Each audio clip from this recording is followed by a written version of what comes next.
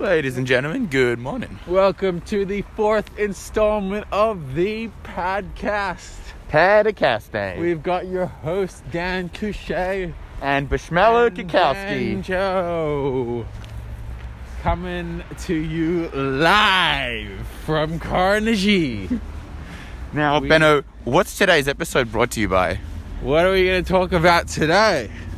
We're going to go a little bit back to the roots of where the podcast started and a little bit of a deep dive into a bit of an experience that your two hosts here had that partly inspired the podcast. So basically, I don't know if you guys would have seen in the news over the past couple of years, but there were these sacred Aboriginal trees towards Western Victoria near the Grampians that they were going to knock down to widen a road, like a freight road, pretty much. All these nice trees, one that was said to be 800 years old and to have birthed. So they're actual birthing trees for the Aboriginal people that apparently some of them would have birthed up to 10,000 babies. So they're like these trees, like a bit of cove, and it would be like a nice place to give birth. So anyways, it was a big kerfuffle back in the day when it was more ripe, and protesters went there and basically protected these trees. But when did we go, Katja? It was we went. It was during the two lockdowns. It was between the two lockdowns. So things had opened up a little bit. So, and actually, it was a week before us going back into the stage 3 lockdowns. I think a week or two before then.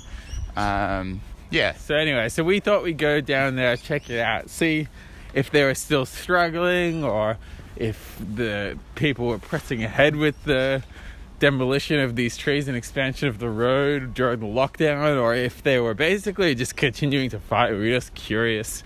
We had a bit of time on our hands. We were feeling pretty radical lefty. Yeah. We're reading a lot of news, and we thought we'd go check it out. We thought we'd see some cool trees, and we thought we'd have a bit of a cultural experience of somewhat or something. We should also maybe give some context that we'd also gone to the Black Lives Matter protest, was it 2 weeks before then. We were pretty worked up. We were obviously sitting at home, I think feeling some emotions that we can see in other people now, like sitting at home thinking about social justice issues, thinking about politics, thinking about, I guess, other people, probably just a build-up of emotions. But anyway, we were quite the little warriors at that point in our lives. But yeah. So we thought we'd drive out there and just rock up and see how it was going. There was a website. They made like a bit of a makeshift website called the Djab Wurrung Embassy, where they had some information. They were encouraging people to visit, but the thing was that we realized was that the website was a little bit outdated, but nonetheless they were like, yeah, we definitely need people to visit. So anyway, you want to... Yeah. I mean, there was a couple of little things that I guess now kind of started to add up, but like Benno said, the website was there. It was really average, obviously, put together. I mean, we're obviously not expecting it to be a good website, so that doesn't matter. At the time, we didn't think too much of it. It seemed like very open language, very warm, inviting. Guys, come in, help the struggle, all of that kind of terminology. They'd asked for a few things, like they weren't very good at describing what they need or their current situation. They were saying, bring things that could help, which is like those, plyboard things that you can turn into signs. They're pens, paints, tent pegs. So obviously this has been going for 2 years, this battle, and it's kind of fluctuated in terms of what that camp has been and what that camp has needed and all that. But their website has kind of stayed as is. And yeah, I think, we had seen that, and there was no context to where they were at in this current moment in time from their website. So we just kind of assumed that it was up to date and relevant, and they still, they still were inviting and wanting people to come by and check it out. And so we kind of felt like, I mean, I don't know about you, Anna, but I felt like, I mean, it was really good to see something in person. Like, obviously, it's easy to go and kind of talk about an issue and whatnot, but an opportunity to actually connect with people, to connect with people going through a struggle. And obviously, to be honest, like Indigenous people, I really have not had many interactions with, and I thought it would be quite a positive thing to do, you know, interact and understand, sit there, listen. Yeah, so there's 3 different spots there. When you drive past, they've got a big kind of setup, and they've got everything kind of like, they've got some signs, and basically, like, if you're driving on the highway, you could definitely see at least the main one. And then there's 2 other ones that are almost on side roads, but basically it's like a mini makeshift campsite on the side of the side road, protecting these trees with a whole bunch of signs. So we thought we'd bring a few things. We brought like a signs and paints and like some tent pegs, and we didn't really know what to bring, so we just brought like a couple things to help build their presence there. And anyway, so we rock up to the first one. Is it recording? Yeah, it's all good. We rock up to the first one, and we're like, what the fuck are we doing? And we get there, and there's like, it's like a rundown campsite where there's like not that much going on. It was filthy. It was really filthy. There was like basically no one there, except then there was this one chick that was there. Sorry, not chick, lady. And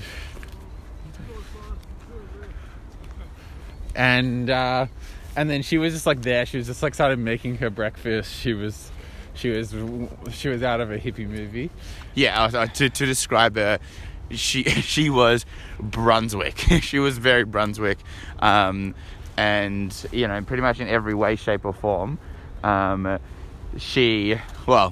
probably no point going into too much details, but yeah, basically she was there, and we treaded very lightly. We were just walking around the campsite, kind of observing it all. Let her eat her breakfast. I think when we came, she goes, "Oh guys, just have a walk around. I'm just going to make my breakfast, you know, and then I'll come talk to me." But she yeah, said it as if like she was very encouraging. Anyway, we have a whole chat about the situation with her. She's telling us about what it's been like there, and how she's moved there, and how she's living there for the past week, and it was fucking cold, like so fucking cold. Like, I don't know how the fuck she lived there. And she was like basically saying how she likes to basically not work. Yeah. And anyway, cutting to the chase, we went to this one. There wasn't really much going on. There was 3 spots. We went to the next spot. Wait, sorry, just really important there. We also met another guy had arrived to the campsite for like a day trip, and his name was Nathan, and he's an important character throughout the day. But anyway, he was quite nice to us at the time. He's, hey guys, and this, also very hipster, kind of give us a bit of background as to, you know, a bit more. I think he's been around for a bit longer. Like, he comes there and back for a few times. He had stayed there overnight, and he visited maybe 3 or 4 times. Yeah. Anyway, but we met him at the first campsite. Now, Benno, back to you. So we go from the first campsite to the second campsite. We check out these trees, and look, these trees are amazing. Like, they're just fucking sick trees. No bullshit about it. It would be an absolute shame if they got chopped down, but there's a lot of nice trees. Yeah, no, they're absolutely breathtaking, and I think sometimes, since that day, actually, since I saw some of those trees, up until now, I'll be walking... Yeah, I was just saying, I'll be walking through a park, and I wouldn't notice. I'd just be like, yeah, it's all nice. But when you kind of go there to see a tree, and you just take in this tree, it was amazing. And I think since then, I've actually just like paid a lot more attention to trees that are just, you know, around us. Because a lot of trees are beautiful. But when you go to a place, you know, it's to spend time to looking at a tree. And to put it in context, an 800-year-old tree is fucking old. And that's like the same age of, what was it, the Notre Dame in Europe or whatever? Yeah. And that was about the same age, about 800 years old. And when that got knocked down, it got rebuilt in like 5 minutes, funded in like 5 minutes. Yeah. So they run parallels between, like, they basically explain how people put actual buildings for religious purposes on a pedestal compared to something like a tree or a natural part of the world that's also of religious significance, and how that's somewhat unfair. And I would definitely agree. Like, it's definitely true that we have a bias towards buildings rather than other sort of spiritual or cultural places. Anyway, so we go to the first spot, we go to the second spot, then there's like this other like hippie couple at the second spot, then we go to the third spot, which is like this big open area. There's like this like almost like makeshift mini houses there. It's like full on. We check out the other trees, which are also amazing, and then we're about ready to go home, and then the big dog drives in. So wait, yeah. So just for context, the whole day, people have been talking. Oh, like there's like a leader, or he's like I guess a young elder, you could call him, and he's kind of been organizing a lot of this. And he's been described to us.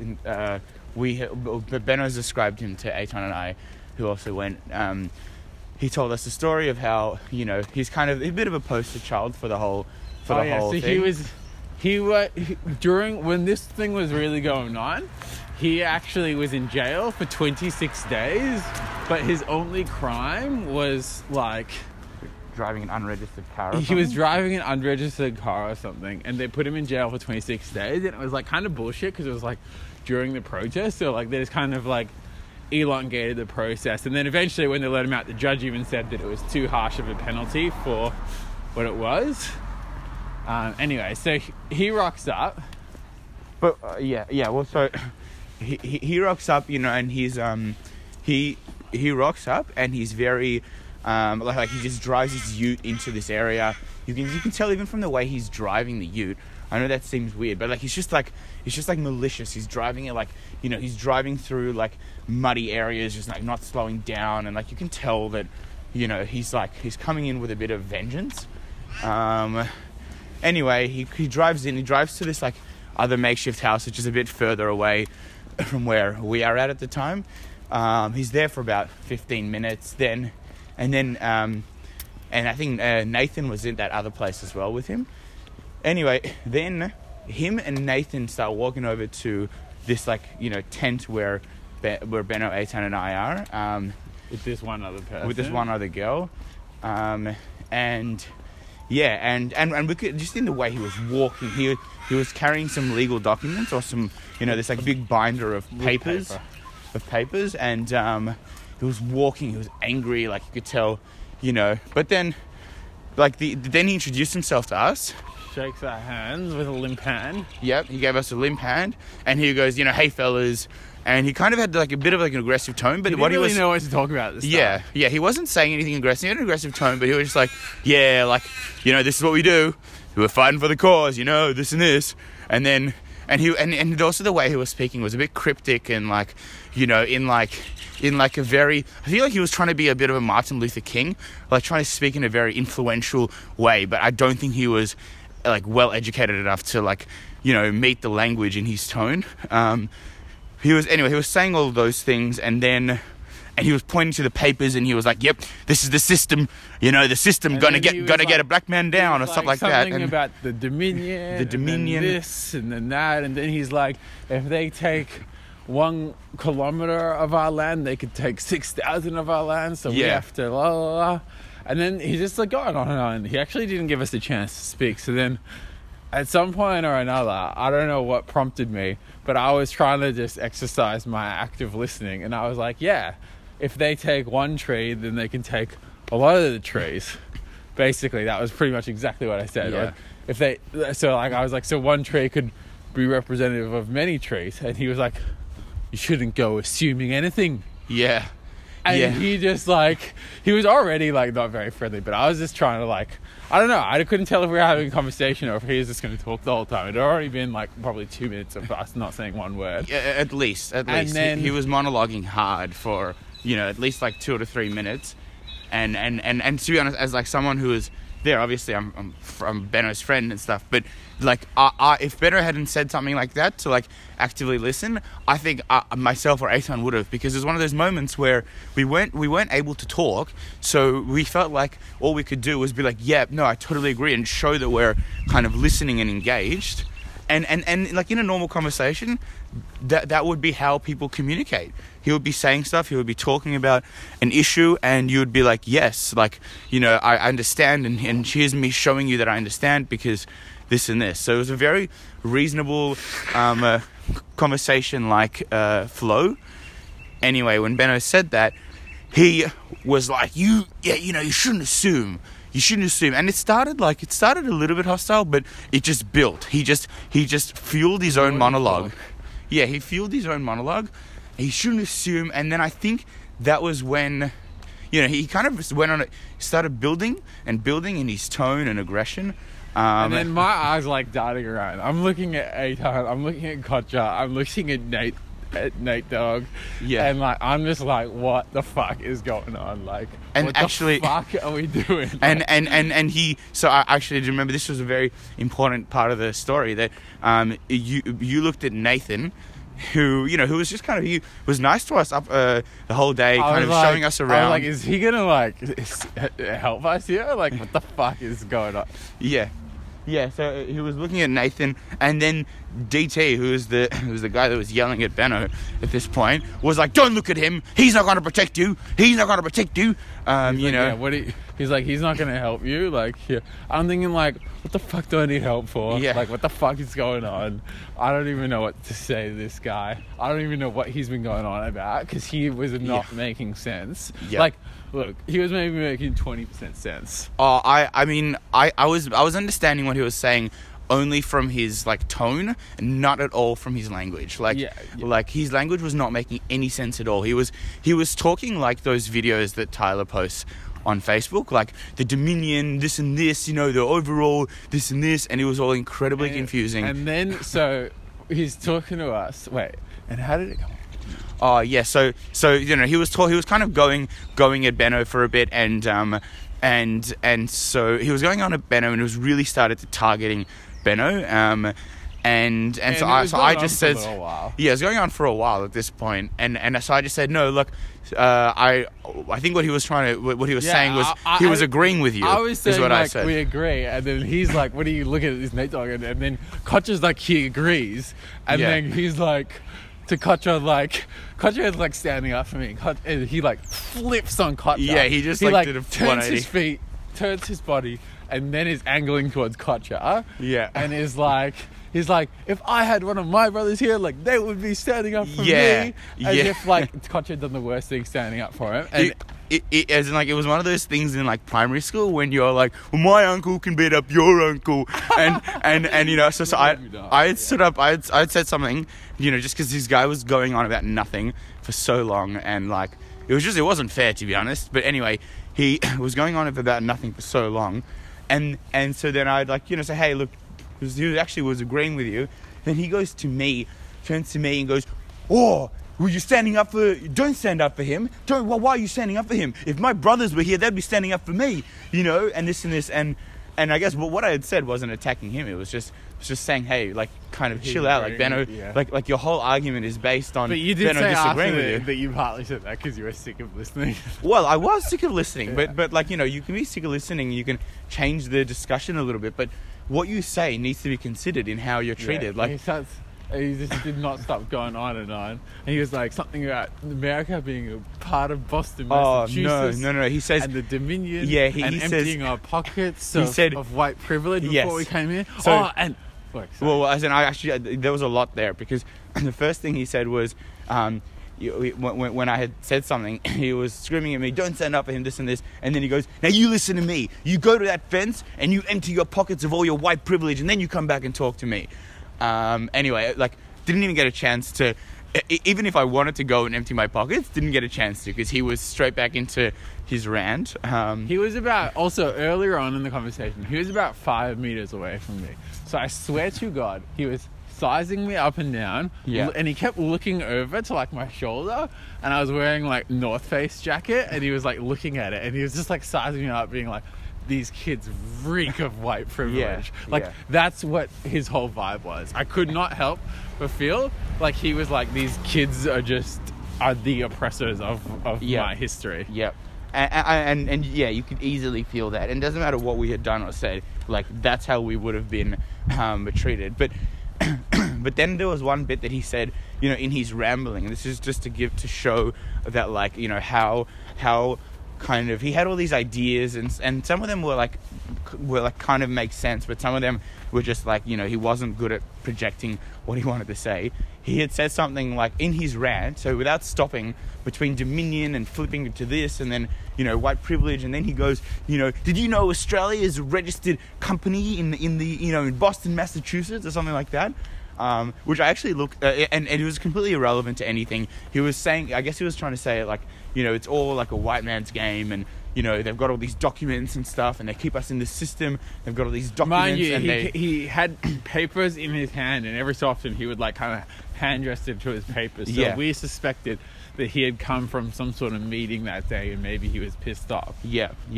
And I mean, yeah, like, we had made a few assumptions when we were on the ride home that, like, he was holding papers, so either he was coming from a legal thing or a meeting with lawyers or something with the police or whatever. That didn't go his way. It didn't go his way, and I think that becomes a bit of a theme later on when we kind of dissected this as to, like, what happened.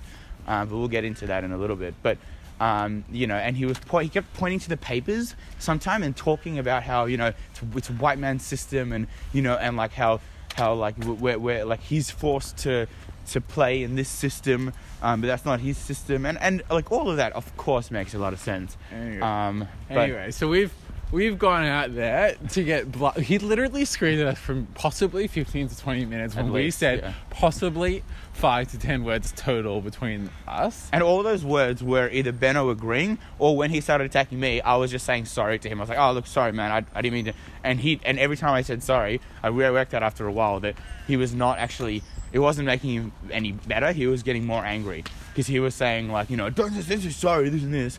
But anyway, there was just no way out, effectively. We were trapped. Anyway, so we had rocked out 2.5 hours to be social justice warriors. Nah, not really. But we thought we'd go out there and, like, just like, you know, just at the time we were getting pretty involved with politics as well. Yeah. And we left. And do you want to talk about how you feel first? Oh, well, we were actually probably at the lowest. The three of us were very low, to be honest, on the ride home.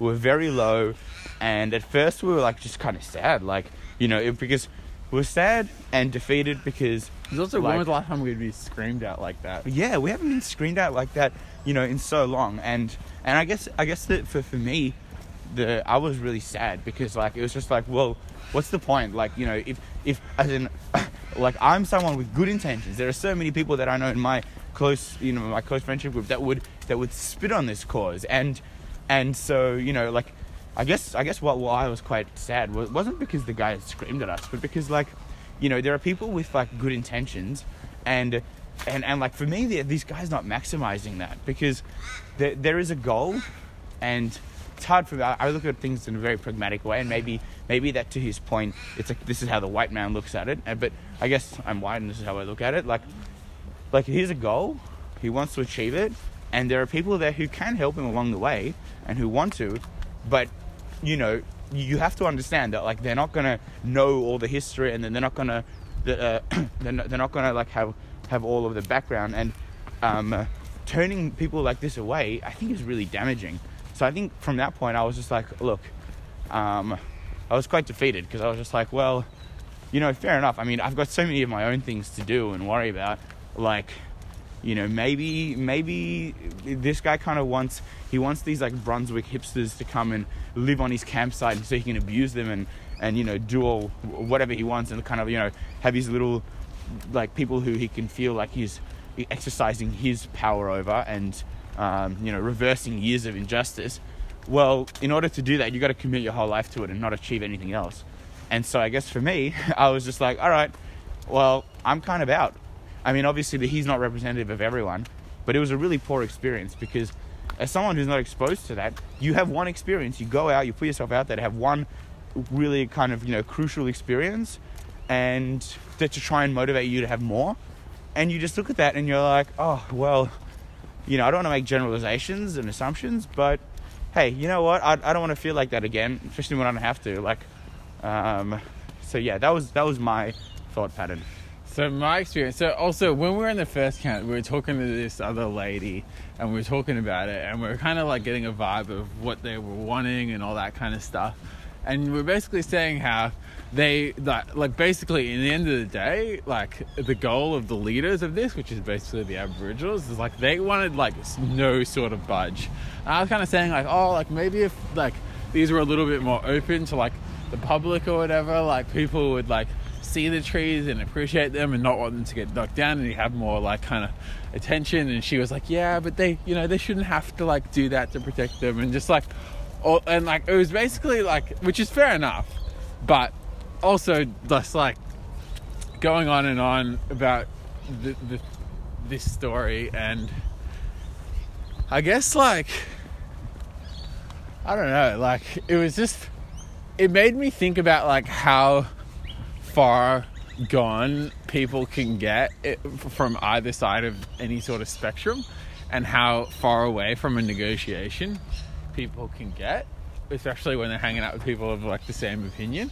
And to me, this was just the lefties on the far left almost. And that was like the vibe that I felt. And it was like, I felt like I was a lefty, and it made me feel like I was a righty because I was an extreme lefty like them. Yeah. And that we weren't like putting these things on like a pedestal and like wearing shitty clothes there and like not saying one word and like sucking up to people on arrival and stuff. Like it just made me feel like, okay, maybe our intent is to like check it out, have an entertaining day, donate a few things, and like just check it out and have some fun.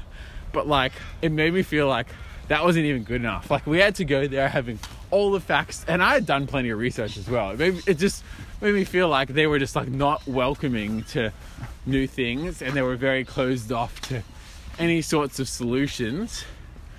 Because there was like an alternative road that was suggested to go like a different route, which was like, that's the solution that they should be going for, right? It saves most of the trees and it works, and it's just an alternative. And like, that's what the farmers in the area, that's what they speak about in the news, everything. It's a good alternative. And apparently they don't want that. Yeah. And it's just ridiculous, because that's leading towards no solution. And it just made me feel like how far gone these things can go. And like, you could just feel the intensity of this person and these people, like that they were just like so almost extreme to the left, which made me want to take a step away from extremism and towards the middle, because you need to be balanced in whatever you do in life and in opinions. I think it's better to be center and leaning than far on one side or not. So that's what that made me feel. It made me literally, if there was a ruler and 50 centimeters, if it was a 1 meter ruler and 50 centimeters or whatever, 50 centimeters was the middle, and then there's like 0 centimeters to the left and 100 centimeters to the right, it made me a couple centimeters towards the middle. Probably more than a couple. I mean, for me it was more than a couple. Like, so, but yeah, and I think that's great. Like, I think the other thing I'd add to that is that like the only thing I'd add to that is that like you know, I also probably felt like you actually have to listen to people. You have to listen to people on the right and have to listen to people on the extreme left, because you know, if you just block them out, you're just going to be like, it's my way or the highway. And the problem is that a lot of these people who are fighting for a cause and say my way or the highway, they don't have any power in the real world that they live in, and they still have these like really strong convictions. They need, you know, like in order to achieve stuff, there needs to be compromise. And unfortunately, you know, I feel like I feel like the other thing that I wanted to say before is that this cause was almost doomed, because we'd seen that, all right, they had strong intent, which is good. They had no leeway, which was bad. They had no opportunity for like compromise, which was terrible. And obviously, just by their interactions with us, they had no like willingness to you know, even welcome middle center people to understand their cause. You know, so and you can say what you want about this, but we literally felt like we were judged as people of white privilege. We felt like they had one look at us and we're like, these are white privilege and these are the people that oppressed us. But they didn't ever ask us any questions or anything. It was like regardless of whether that's true or not, it felt like a snap judgment. Yeah. And yeah, basically it was just like, I don't know. It just made me feel like it's not worth fighting someone else's battle.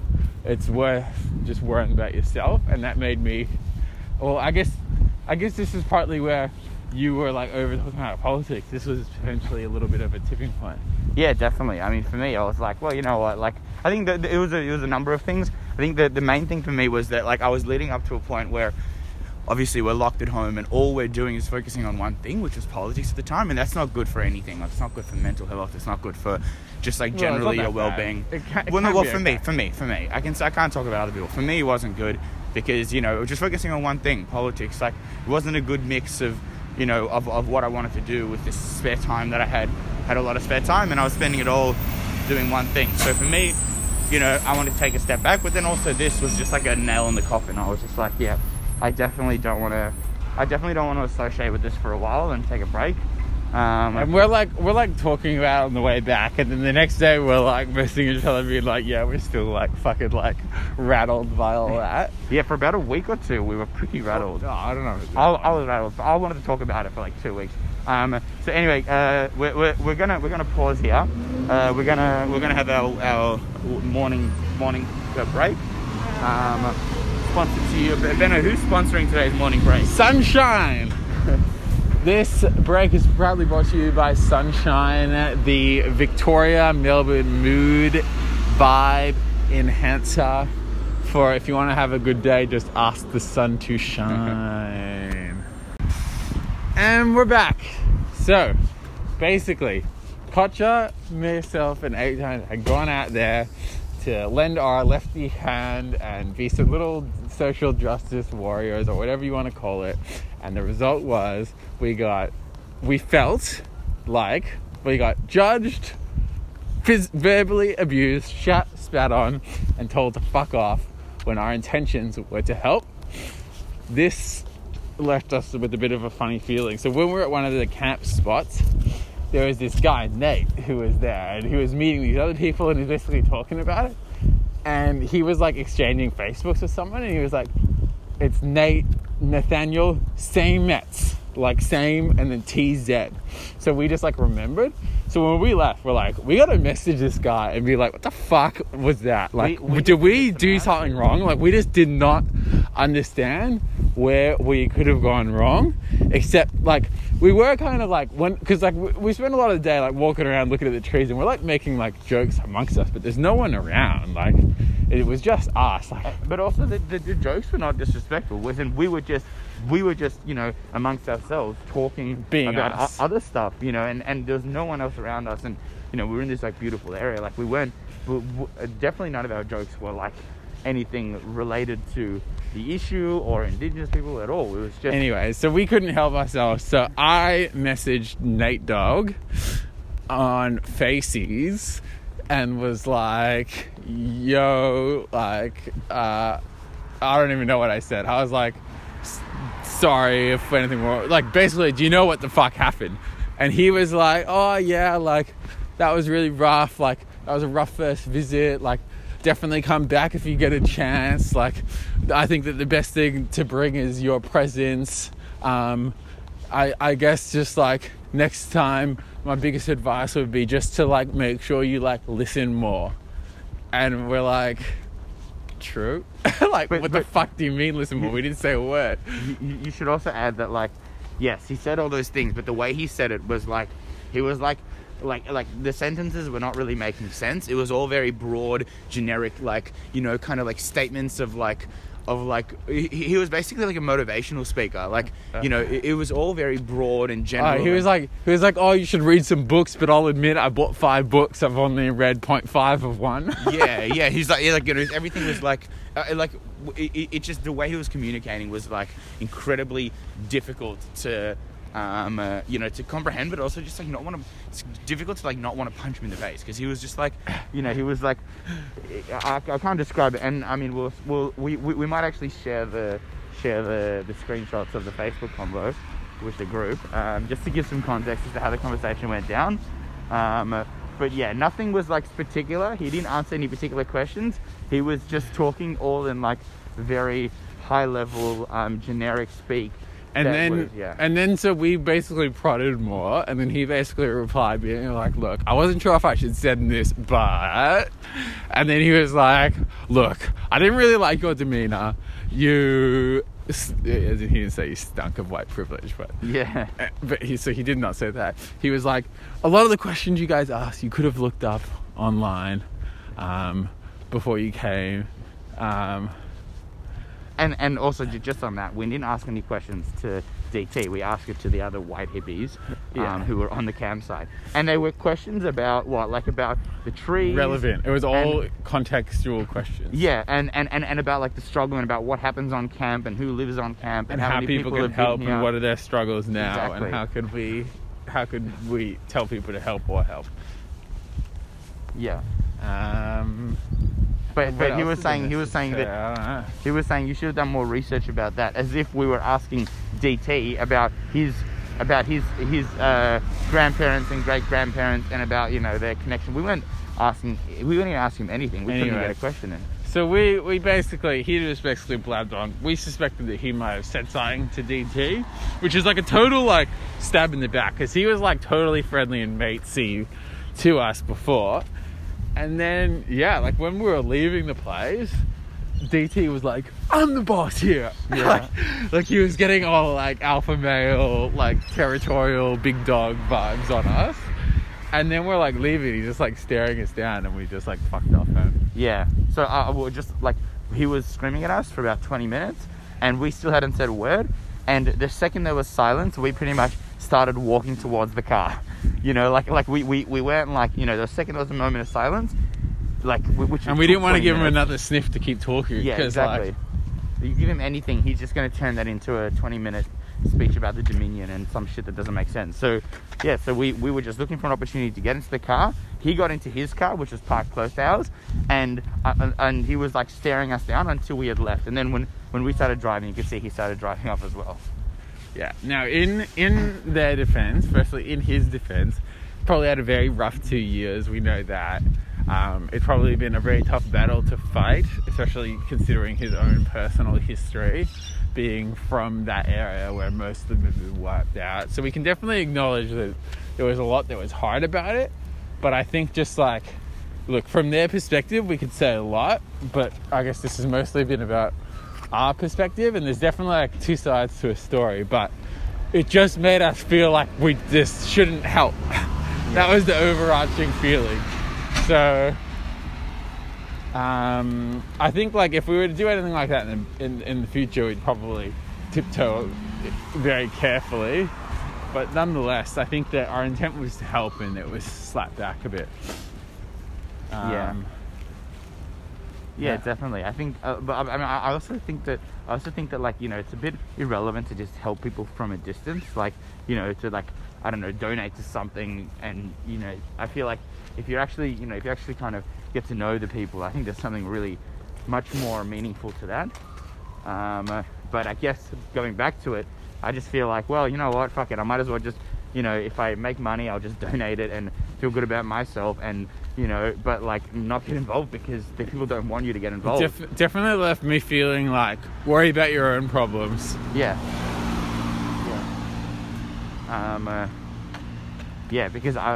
anyway, it was a very interesting experience.